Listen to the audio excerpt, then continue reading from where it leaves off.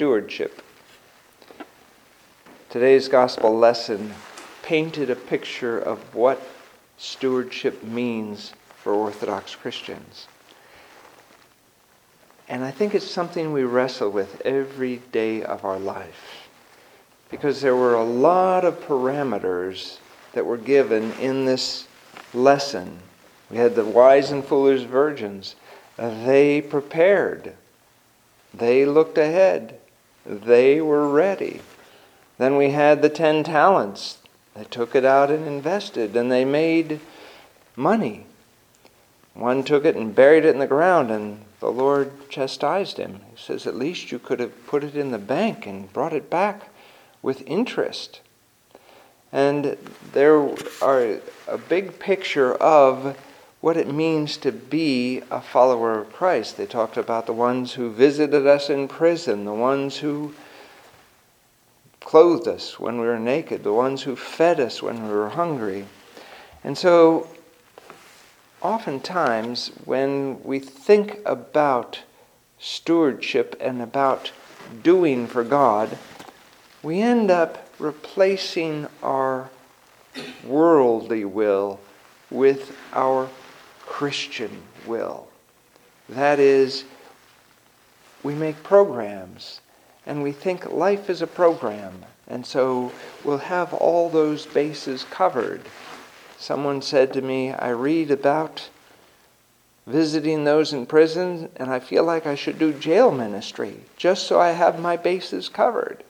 I said, well, that's okay. But I think what God wants, because we also have it balanced with, my burden is easy and my yoke is light. So how do we bring those things together?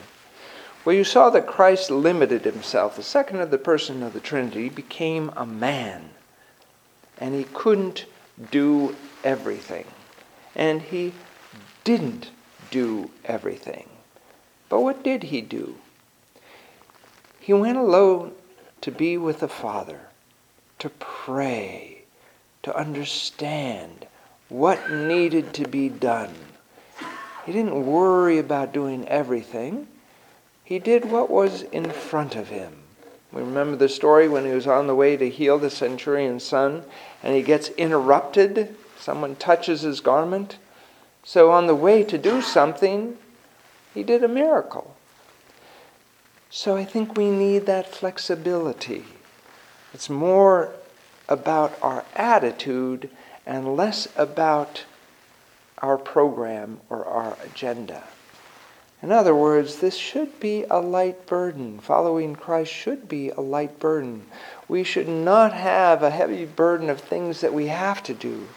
What we have to do is come to him each day and say, Lord, guide me today. What will you have me do today? And so when the moment comes and the opportunity is before us, we will be ready. We will be pre-prepared and predisposed to have let go of all our expectations and all our agenda and be ready in the moment to act. Does that mean we don't plan? Yes, we plan. We do ministries. We take on events. That's okay. But a constant feeling guilty that we haven't done what God has asked us to is not the burden that he's asked us to carry. He's asked us to carry the burden to be ready in season and out, in communion with him, ready to hear the words of the Master. And we can't turn that into excuse saying, oh, God never told me anything, so I didn't do anything.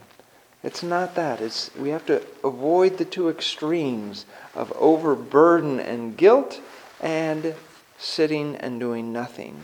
And if we can find that balance where we are in communion with God, that we are sensitive to his direction, then the person in front of us won't be getting in the way of ministry. They will be ministry. And that's what the wise virgins did. They were good stewards. They were prepared. That's the person with the talent they did. They were ready in season and out. They were prepared to minister. But it all stemmed from their communion and their relationship with God. So when people come into the church and ask me, what can I do? What can I do? I say, you can sit and you can listen to God, and He will direct your path.